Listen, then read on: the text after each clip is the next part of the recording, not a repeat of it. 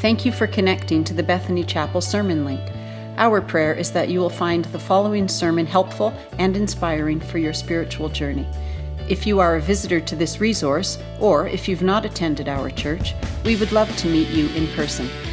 Our vision at Bethany Chapel is opening doors to God's truth and love. God bless you as you listen. Spent a little bit of time this week preparing for this morning. I thought, what is it that God might have had on my heart that I wanted to share with you? And these two words kept coming back time and time again: lost and found. And it somewhat summarizes my spiritual journey, as I'm sure it summarizes some of yours, is there was a time we were lost and then we were found. But for most of us, it doesn't just stop there. We might get lost again, and then we get found again. And we have a tendency to wander back and forth to Christ, away from Christ. And so this morning, we're going to look at Luke chapter 15. We have a terrific chapter of scripture here where Jesus shares three distinct parables, okay? And the first one is of the lost sheep. And I'm quickly reminded every time I read this chapter that the authors of Scripture really liked to compare followers of God to sheep. And I'm reminded every time they do that sheep aren't always cast in a great light. Do you guys understand what I mean? Like, sheep aren't that bright, yet routinely authors in Scripture tend to associate us with them. I mean, sheep have no sense of direction, right? They have a dependency on others. They have very low survival skills. They're highly emotional creatures. They follow others blindly, right? They're really not built for defense. They can't take care of themselves, and they can't get up on their own. Somewhat summarizes my faith journey as well. And so we're not going to do the parable of the lost sheep. We're not going to do the parable of the lost coin, but I thought as a great way to highlight exactly where we're going to go today, I would share a pair of videos. So indulge me a little bit. It's been a short week. I found some funny videos, and I needed to share them with you. So let's watch the first one. Poor sheep needs to get out of the ditch. Oh, he got out. Thank goodness. Okay, there he goes. He's off on his own. No, wrong way. No. Oh, back in the ditch. Back in the ditch. I'm fairly certain that's what the apostles are thinking when they use this terminology. What about the next video? I think we got another one. All right. Okay, another sheep stuck in a nice little trench there. Oh, look at that. His shepherd gets him out. Oh, so nice. Oh, no. Oh, sheep. I tell you. So we're not going to do the parable of the lost sheep. I think that summarizes an entire sermon right there. But today we're going to talk about the lost son. So thank you for indulging me. This morning, we're going to talk about the parable of the lost son. But instead of reflecting primarily on the return of the prodigal son, I want to spend maybe equal time, if not a little bit of extra time, focusing on the eldest son. It's strange, after all, when you consider for a second that there's an entirely second act to the drama that Jesus is telling the crowd. This drama, this parable, right? It's about two sons, and the vast majority of Christians, the vast majority of teaching on this parable glosses right over that whole second act. Why do we do this?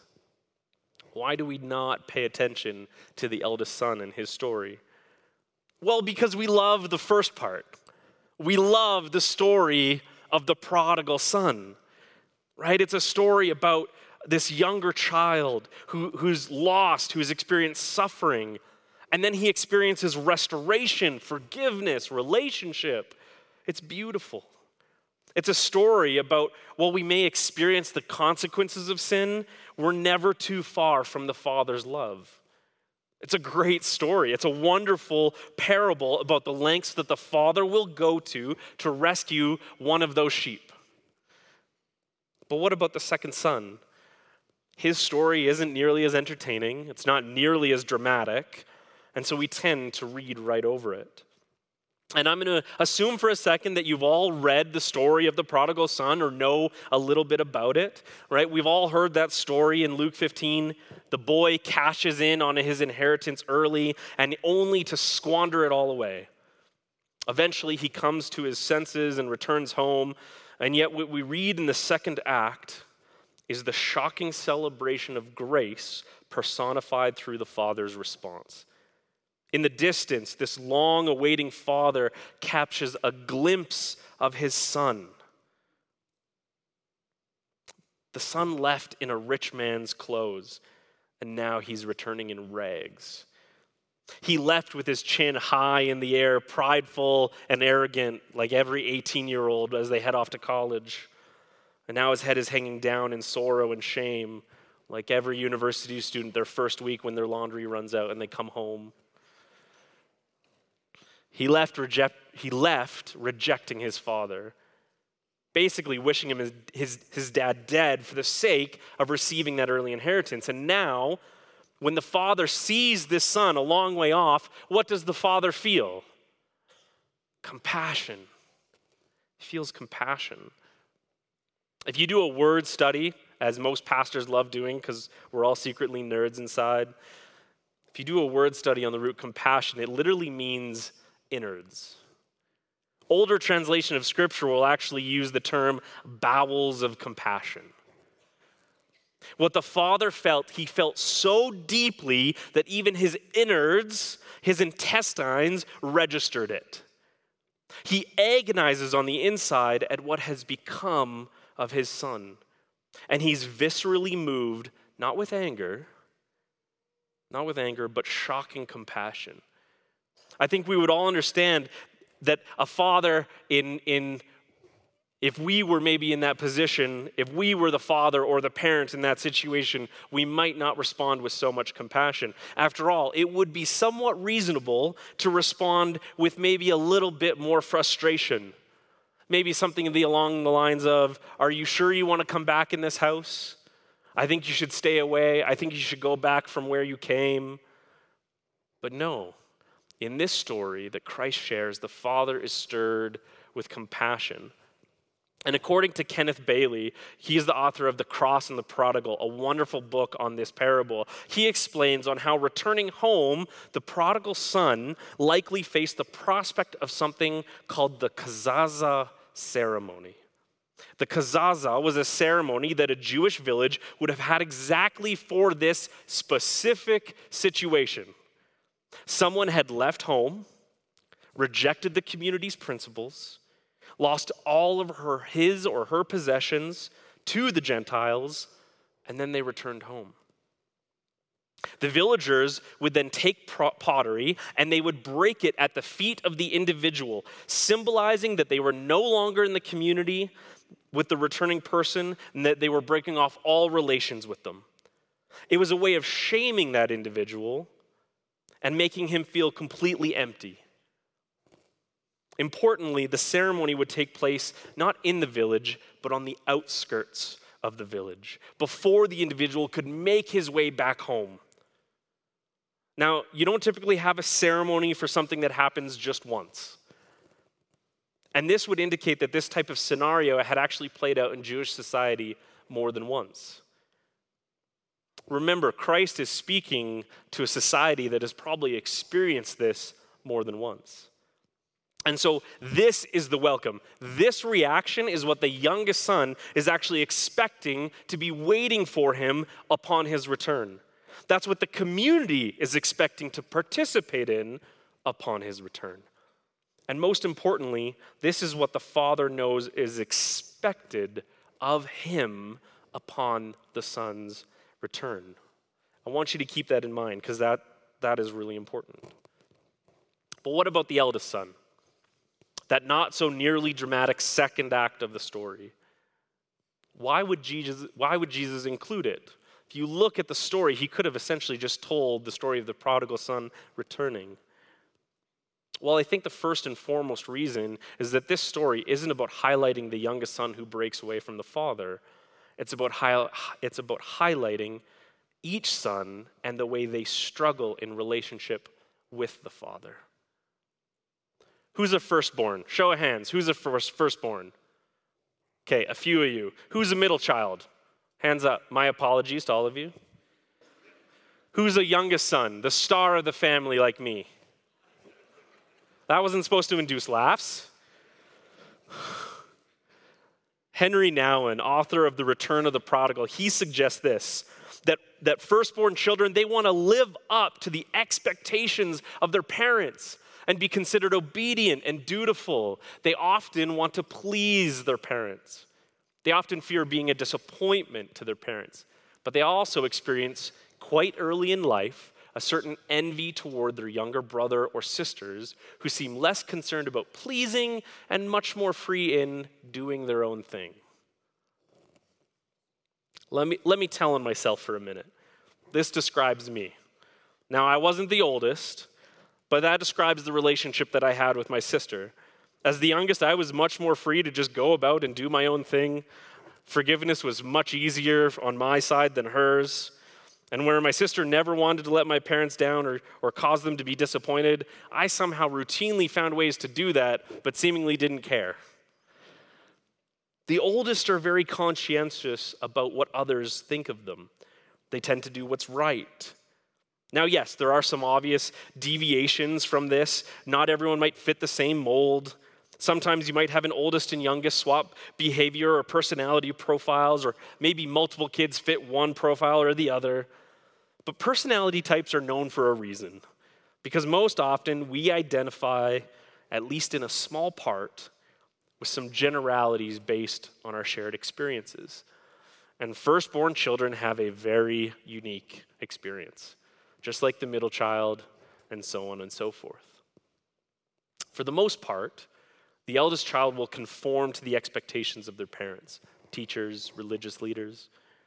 As a result, they become very cautious, careful, deliberate about the things that they do. They become leaders, directing activities in their younger siblings. Anyone have an older sibling who is really good at directing their activities?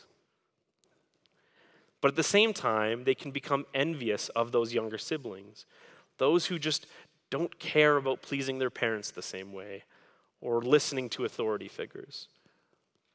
Have you ever felt this way? I'm willing to bet that many of us who have grown up in the church have probably felt this way about our spiritual younger brothers, sisters, or prodigals. A moment ago, I asked the question, why do most Christians gloss over the second part of this parable? Could it be that the vast majority of Christians are more like the eldest son than the prodigal?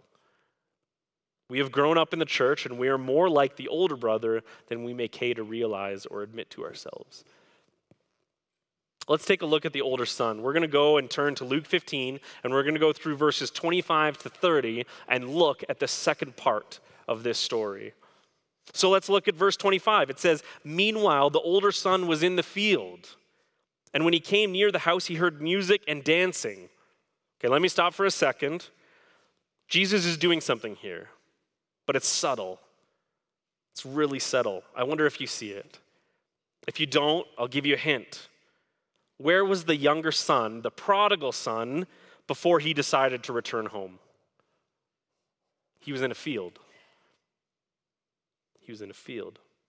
He was in the field feeding pigs in a far-off country, it says. Why do you think Jesus starts the second half of this drama with the older son also in a field? I believe that Christ is highlighting that the older son is just as far from him as the prodigal. He's not in the house. He's not near the house. He's not near the father. He's off in a field, just like the prodigal son. So the older son is actually having to come back from his family fields, which would be a ways away from the village that they would all live in, right? The lands that his family owns, it wouldn't be directly next to the village. He would have to go and attend to the fields.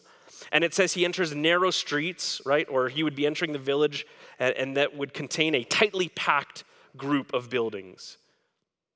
And the text says that he heard music and dancing. He heard dancing. You don't normally hear dancing, do you?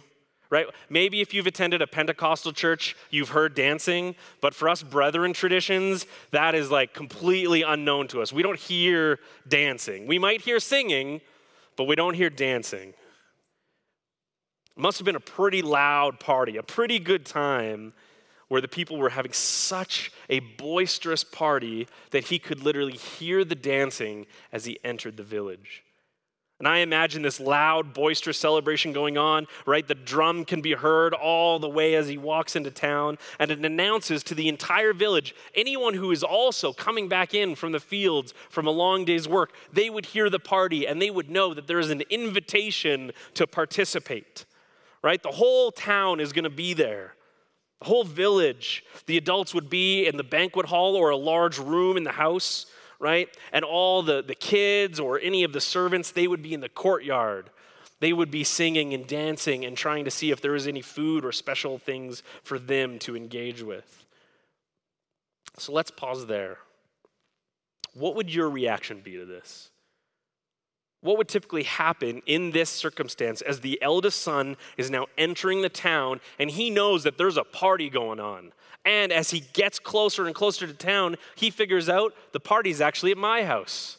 Dad's having a party. What would his reaction be? What do you think the people listening to Jesus tell this parable, what are they expecting Jesus to hear? What are they expecting Jesus to tell them next? Ken Bailey suggests that any such son would be immediately expected to enter the banquet hall right away, no exceptions. The guests would cheer because they would have been waiting in eager anticipation for the first son to arrive. After all, he has the second highest rank in the family, second only to his dad. And this young man would greet his guests and then exchange compliments before quickly going to change out of his work robe and put on something a little more formal before rejoining the celebration. That would have been the culturally expected response. There's something going on at my house. My dad is hosting people. I need to go attend to the individuals at my party. But that's not what happens. This is not the older son's reaction, and we see that in verse 26. It says, "So he called one of the servants and asked him, 'What's going on?'" Now, the Greek word for servants is paidos. And if you look at a Greek to English dictionary, the first definition is a young boy. The second is a son, and the third is a servant. Now, given the context of this story, I think some translations use the wrong definition. The servants would have been busy in the household. The servants are the ones putting on the party. They're the ones making it possible. Son doesn't fit here either because the text would have said that it was his brother that he talked to. So the only other option is that it's a young boy from the village, someone from outside his family, someone who's trying to just enjoy the revelry. The oldest son doesn't know what's going on, so he approaches the family house in the center of the village, and he naturally meets a group of young boys who are not old enough to recline with the elders at the banquet table, right? This is the kids' table portion of the house. Go play in the courtyard. Take some food, go play. And they're outside dancing to the beat, and they're celebrating in their own boisterous way. And he asks one of these young village boys partying in the courtyard, "What's going on? What's happening? Why the party? Why the celebration? Why the big feast?" Now look at verse 27. The young boy replies to him, "Haven't you heard?"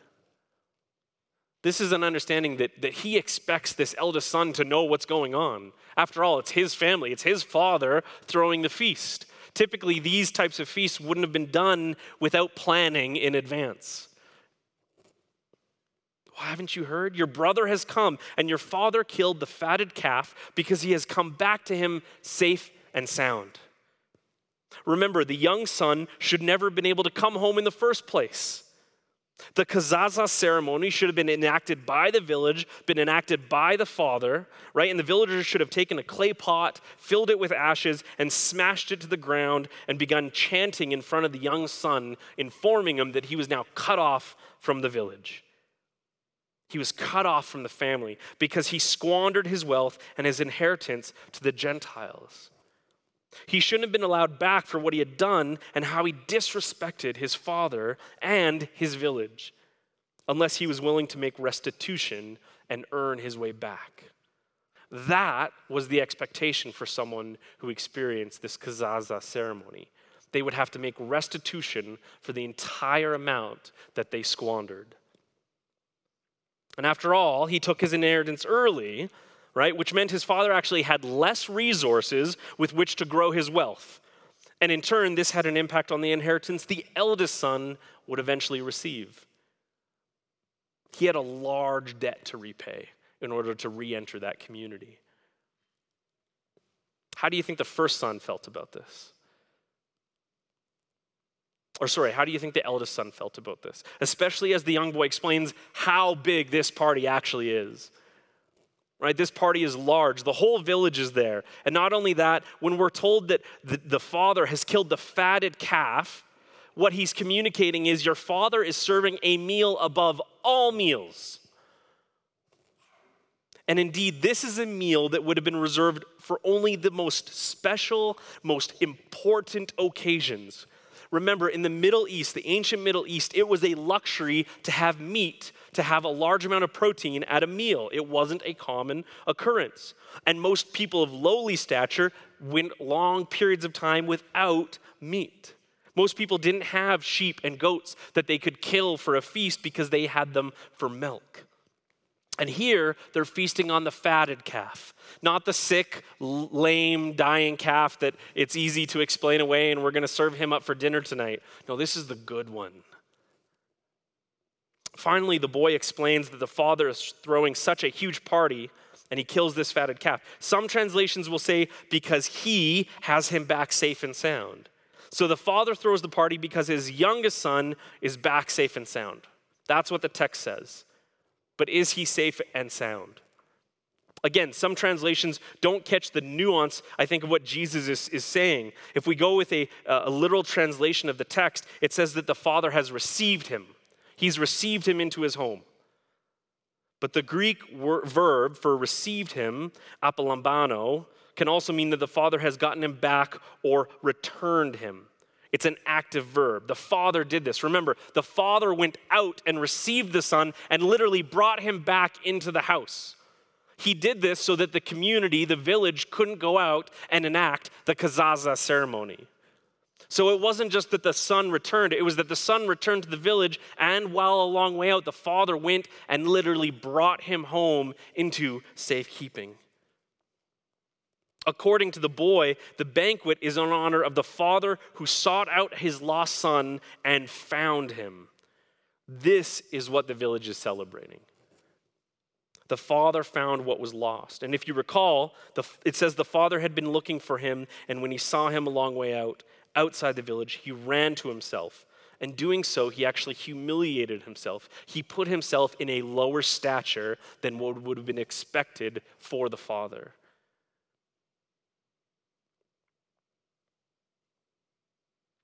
Because the father humiliated himself by running and exposing himself to the village, the boy was ready to return as a son instead of a hired hand. He didn't have to earn back his place. He didn't have to pay restitution. The father was protecting him from that. And as a direct result of this reckless love, this grace, this forgiveness, the son was now in a position to restore his relationship to his father as a son, not as a hired hand. The young boy in the courtyard says that the father has received or returned his son with hugiano, okay? And that means, this Greek word can mean good health. But did the father receive the youngest son back in good health? Probably not. The text tells us that he becomes starving in a far-off country. So not only was he starving, but now he's traveled a long way to return. So he's probably not in good health. Well, is he in good condition? Does he have any possessions left with him? Well, it tells us that he's returning in tattered clothes. We know that because it says the father calls for a robe to be placed on him and sandals to be placed on his feet. If he had those things, why would the father call for them? I don't think that the youngest son came back in good health. I think he was in rough shape, and the father went out of his way to protect him and bring restoration to him. Here's another reason why. The Greek word hugiano is used to translate the Hebrew word shalom, or peace, in the Old Testament. And most likely, Jesus originally told this story to a Hebrew audience, right? It says he was sharing it with the Pharisees, the tax collectors, and the sinners. So these would have been his Jewish friends, the Jewish society around him. And so the father, it says, the father has received the erring son with peace, with shalom. He's bringing him in a peace. What the father has essentially done in receiving him back is he's saying, the son is under my protection. The community, the village around him could no longer enact the kazaza ceremony without going through the father. He's welcomed him home in peace. And so this feast is a celebration of the father's very costly efforts at creating shalom or peace with his rebellious younger son. Next, the text tells us that the older son gets angry and refuses to go to the banquet. That's the next thing it tells us. And he does this not because his brother is back, but because his brother is reconciled. His brother is now a part of the family again. He thought he was done with his brother, the brother that took half his inheritance and squandered it. The eldest brother is not happy that younger brother is back. And not just that he's back, but he doesn't have to pay restitution. The father is covering for his sins. The young village boy in the courtyard suggests that this is all about the youngest son. The father has already accepted him and has done so without the prodigal paying for his sins by making restitution. That's why the older son is so upset. The older son becomes so angry, it says he doesn't go into the banquet. He doesn't go to the party. He doesn't go home. He leaves the feast. He leaves the celebration alone. It says he leaves his father. Once again, this doesn't happen in Jesus' day. To not go into the party, to not go and visit with the guests and see your father would be the ultimate disrespect for his family and for the family guests, for those in attendance. It would show an utter disregard for the father, and it was an unspeakable insult in a culture that was so predicated on honor.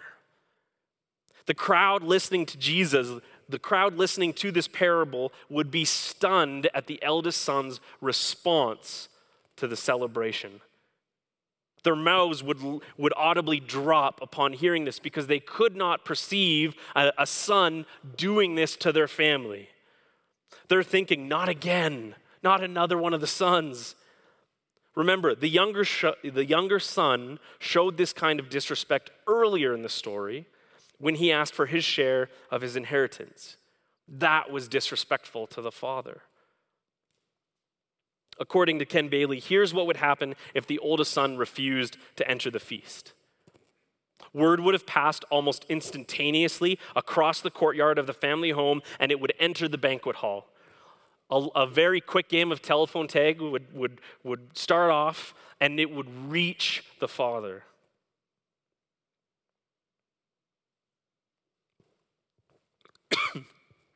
In seconds, the entire assembled crowd knows of the public crisis forced on the father by the shameful act of the older son. The music and dancing would stop almost instantaneously, and the banquet would be brought to a complete standstill while everyone in attendance would wait for the father's response. To me, that sounds really awkward. Before we look at the father's response, there's two things that we have to understand. First, the older son's insult actually cuts much deeply than the younger son. Because the eldest son is doing this in public, where the youngest son did this in private.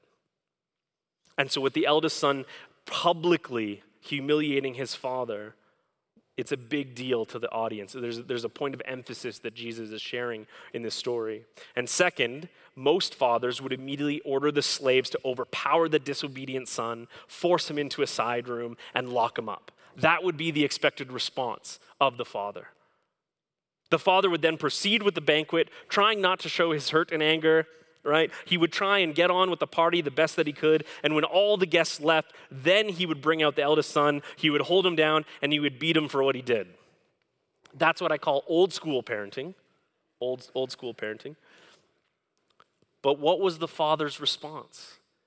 Right? What was the father's response to this now second public act of humiliation? If we look at the second half of verse 28, it says, so his father went out and pleaded with him. The father, in a very painful, self-emptying love, leaves the seated guests and proceeds to the courtyard. We can assume that there might have been 100 people or so that are watching and listening to this interaction. The assembled guests, the servants, the entertainers, the young boys, everyone in attendance would observe in stunned silence as the father lowers himself a second time and goes out to the son. Right? Once again, the father goes out to find a lost son. Once again, the father humiliates himself to search for and find a lost son. Once again, he pays a large price, a high price to restore the eldest son. Again, the father acts out of love and grace and not anger. But this time, it is offered to a law keeper and not a law breaker. He hopes that by not giving his boy what he deserves, the relationship will be restored as well. What is the older son's response to the father's gracious act of love? We find it in verses 29 and 30. The older son, right? The good son, the dutiful son, responds in anger. It says, but he answered his father, look, all these years I've been slaving for you. I've never disobeyed you or your orders. Yet you never gave me even a young goat so that I could celebrate with my friends. But when this son of yours who has squandered your property with prostitutes comes home, you kill the fattened calf for him. Can you see the anger in those words? Can you see the frustration on the eldest son? What he's telling dear old dad is, it's not fair. He got what he wanted, and I haven't gotten anything. I've been working in the fields for you night and day. What about me? It's a very selfish response.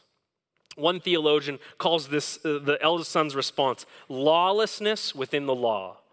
Even those that keep all the rules are sinners and far from God the Father. You can keep the law and still be lost. Jesus, in this parable for his assembled audience, right, he's redefining what it means to be lost. He's redefining what it means to be apart from God. Sinners who wander from God in a far-off country are just as lost as the religious people who do all the right things. But if they don't have a relationship with the Father, again, they're lost. Obedience isn't a relationship. Jesus is saying that the older son is lost. The father represents God himself, and the meal pictures the wedding feast of the Lamb that we find in Revelation 19. The religious leaders who mutter and complain that Jesus welcomes sinners and eats with them are just as lost as the sinners that they are complaining about. The religious people are like the older son. They have refused to enter the banquet. They do good to earn their inheritance or salvation, but works are no substitute for a real relationship with God the Father. Religious people all the time say to God, I have been slaving for you all these years. Religious people are not lost in spite of their good works, but because of their good behavior. It is not their sin keeping them out of heaven or the feast, but it's their righteousness and their legalistic approach to works. The good news of Jesus is that salvation is not found in religion, nor is it found in irreligion. Salvation is not found in morality or immorality. It's found in Christ. It's found in the Father. It's found in relationship. And this was completely astonishing and confusing to Jesus' audience at the time. And it might be just as astonishing and confusing to some of us. Why is the younger son lost? Well, he wanted his father's wealth, but not the father. How did the younger son get what he wanted? Well, he broke the moral rules. He left home and he left his father. But the oldest brother also wanted selfish control over the father's wealth. He was unhappy with the father's use of the possessions, the robe that he gave the son, the ring, the calf. But while the younger brother got control by taking his stuff and running away, we see that the elder brother got control or wanted to have control by staying home and being very, very good. He felt that he had the right to tell the father what to do with his possessions because he was good and he obeyed him. And Jesus is telling the audience, no, he's lost too. In reality, both the sons wanted to be their own saviors. One way to be your own savior is simply by breaking God's law, his commands, or by, simply put, sinning. The other way to be your own savior is becoming legalistic towards the law and placing it above a relationship. The person following the second way thinks, if I can be so good that God has to answer my prayer, give me a good life, and take me to heaven, then I've made it. That's how I'm going to do it. The second person may be looking to Jesus to be their helper or their rewarder, but not their savior. They are their own savior. They want to be in control. The difference between a Christian and a religious person to me is that the religious person obeys God to get control over him, to get God to give him what he's looking for, to obtain salvation. A Christian is someone who obeys God in order to have a relationship where those things will then occur naturally as a result of the fruit that is evident in our lives. If we were to stop, take a second, and truly evaluate ourselves, how would we be identified by Christ? How would we be identified by the Father? Are we struggling in sin and rebellion like the youngest son? Or are we struggling with the Father's actions like the eldest? Do we claim to be religious or Christian while making ourselves our own savior and relegating the Father to a mere servant in his own house? Do we do what is right in order to get what we want? Or do we do what we want and tell ourselves that it's okay? As I said from the outset, it's much easier to identify with the younger son. And it's also much more apparent when we are the prodigal son returning. How do we know if we're the eldest brother? How do we know if we're struggling as that eldest brother type? What are the signs of lost sheep? Well, if we look at the elder brother in this parable, I think there's 5 characteristics that we can take from this story. The first is a sign of deep anger. Deep anger. Look at verse 28. He became angry. Elderly brothers believe God owes them a comfortable and good life if they try hard and live up to his standards. And they have lived up to those standards. Some of us have lived up to those standards for 40, 50, 60, 70 years. And so they say, my life ought to be going really well. And when it doesn't, they get angry. But they're forgetting Jesus. He lived a life better than any of us, yet he suffered terribly. Apostles lived some pretty interesting lives. They suffered terribly. And who did Christ suffer for? Well, he suffered for sinners, lost sons, younger brother, eldest brother, middle child, all of us. The second sign of an elder brother type is elder brother type is a joyless and mechanical obedience. Look at verse 29. The elder brother says, I've been slaving for you. Elder brothers obey God as a means to an end, as a way to get what they want. They're trying to control God, and their actions begin to lose that joy that exudes, I think, when we are in a real relationship with our Creator. Have you ever heard of anyone say they go to church so they can make it through the week? Are they saying they go to church so God will give them a good week? A week where they don't feel pain or hurt? Because God never promises those things. Right? Obedience is a good thing. It's hard. But older brother types obey to get what they want. They don't do it because they love God, and so their obedience is characterized by a joyless, mechanical response. They become slaves to themselves to obtain what they cannot. Often these eldest brother types force this mentality on others, especially younger brother types that have returned to the Father and now know the joy of a relationship with him. They force their rules on the younger brothers, rules about how to dress, how many times to be at church, how to conduct yourself in the sanctuary, how high we can raise our hands, who to vote for, and on and on and on it goes. They do this because they think rules please God or earn his blessing. And so they're acting out of that. This leads me to the third characteristic of an elder type. a coldness to younger brothers. Look at verse 30. What does the older brother say? This son of yours.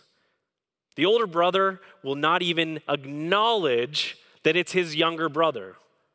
He's saying it's the father's son, not his brother. He could have used different language. Jesus could have intentionally used different language, but he doesn't. It says, this son of yours. Elder brothers don't do evangelism well. They don't share Jesus. They're too disdainful of younger brother types or of sinners. The same sinners that Jesus ate with and hung out with. The same sinners that Jesus is sharing this parable with. Additionally, lost older brothers treat younger brothers who have returned to God with disdain as well.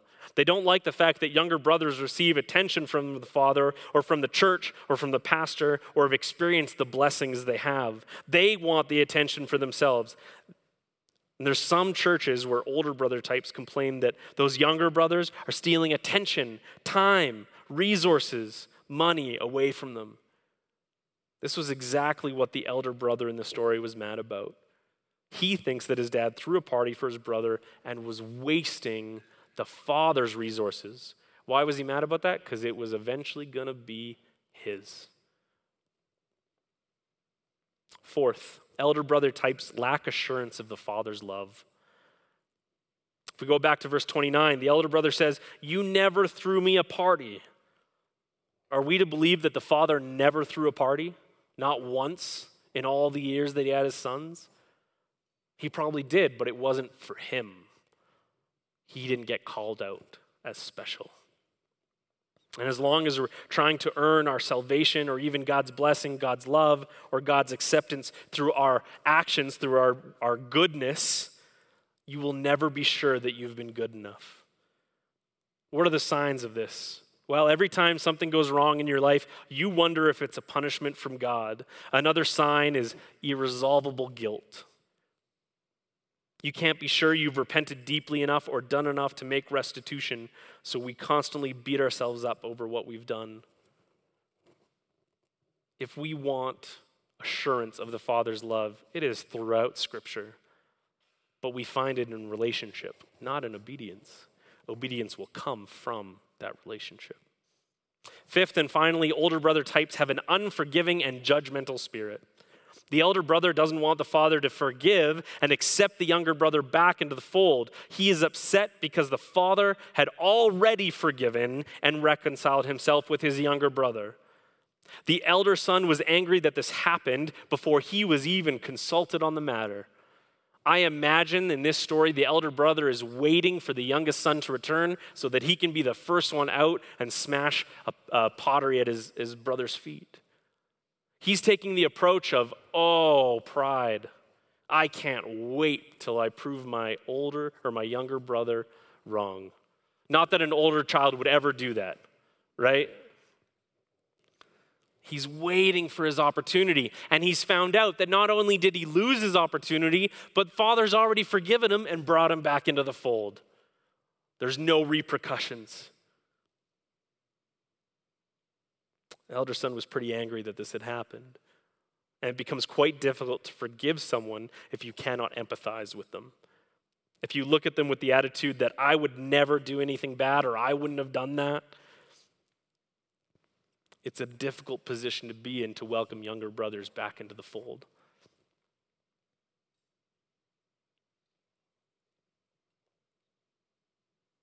Jesus ends the parable with the lostness of the older brother in order to get across the point that there's a more dangerous spiritual condition. The younger brother knew he was alienated from the father, but the older son had no clue.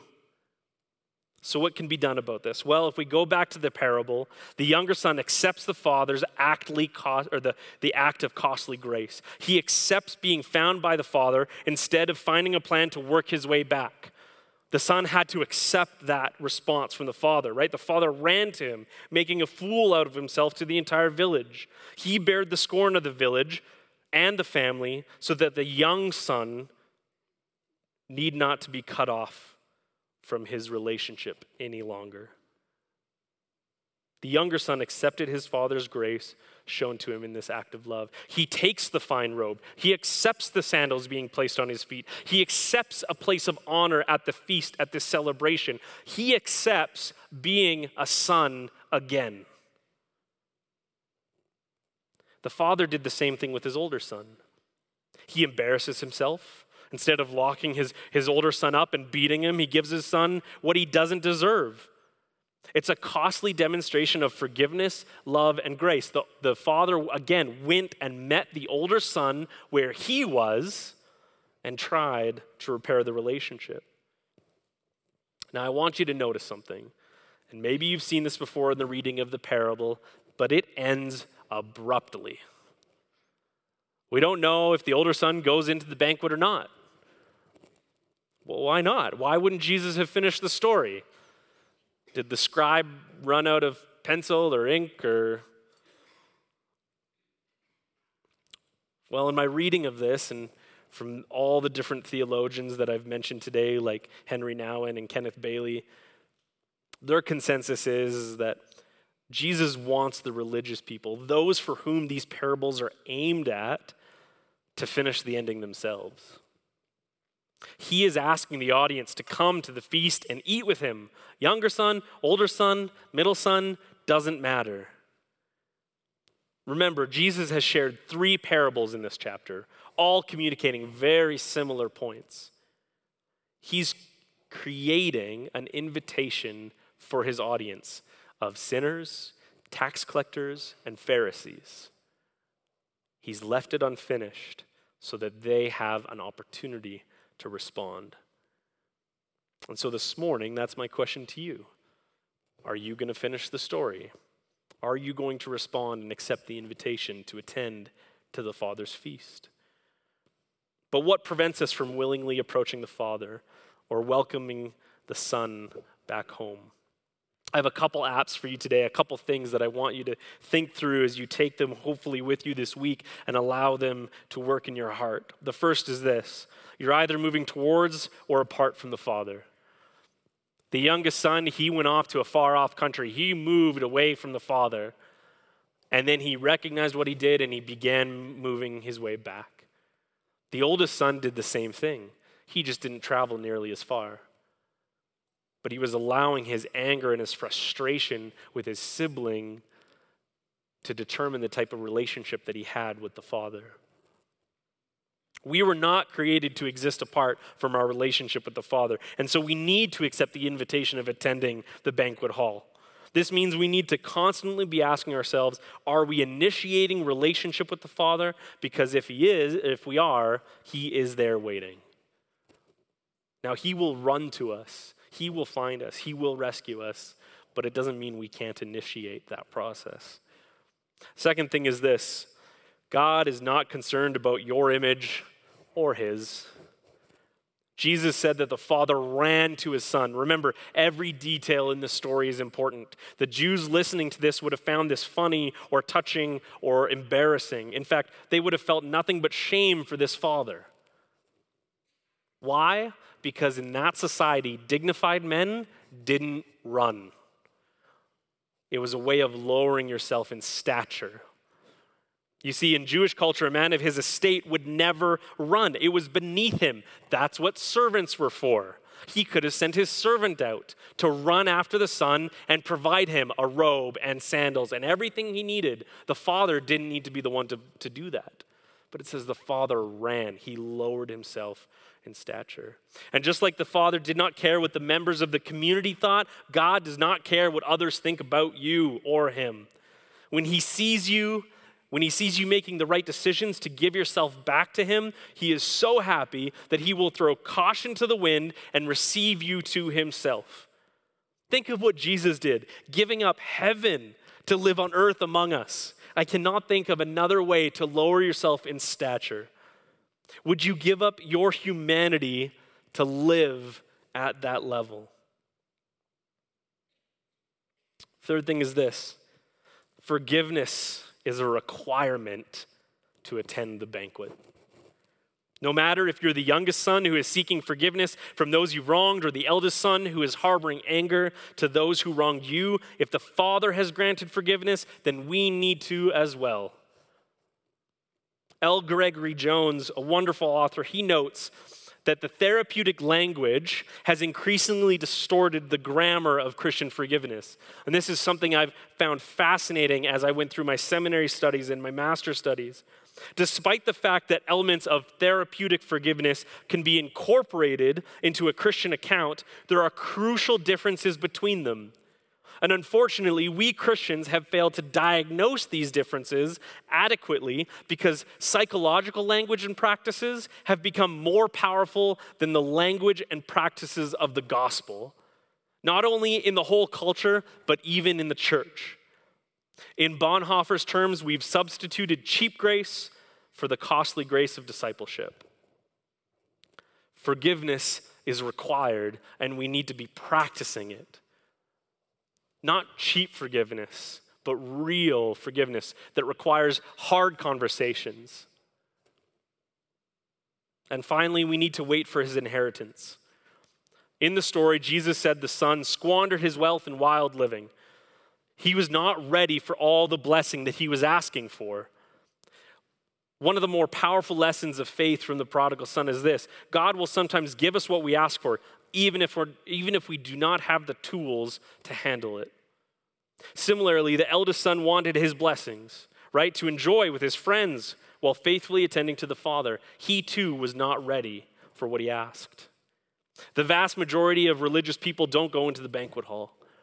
The vast majority of the world has walked right past the feast and the celebration that God has put on. They don't come in. They refuse to go because Jesus goes, or they refuse to because Jesus goes after, welcomes, and eats with sinners that don't play by the rules. The religious people that put Jesus on trial for disrespecting him, right? Disrespecting the religion, the rules, the Pharisees, the Jews of the time, they found him guilty. Of what? They put him on a cross. For what? Well, Jesus died to welcome younger brother type sinners to his banquet in eternity. Jesus died to bring the prodigal son home, but he still invites the older brother to his banquet, to his feast. Not all of us require the amazing testimony of suffering to attend the banquet. We can all attend the feast. Jesus died to pay the price both for the elder brother and the younger brother, regardless of what they've done. Each of them in their own unique way refuse the Father, but have an opportunity to receive him, just as we do today.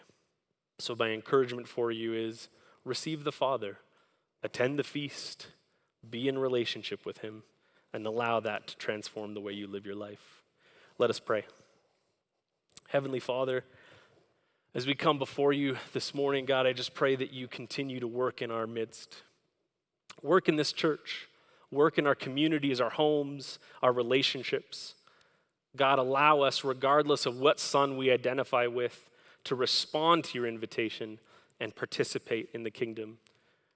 We pray this in your name. Amen. Thanks for listening to this sermon. We hope you found it connected you to the God of truth and love, who we worship and serve at Bethany Chapel.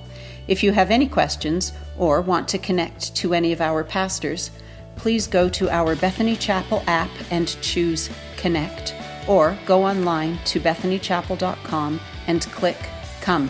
Thanks again, and God bless you.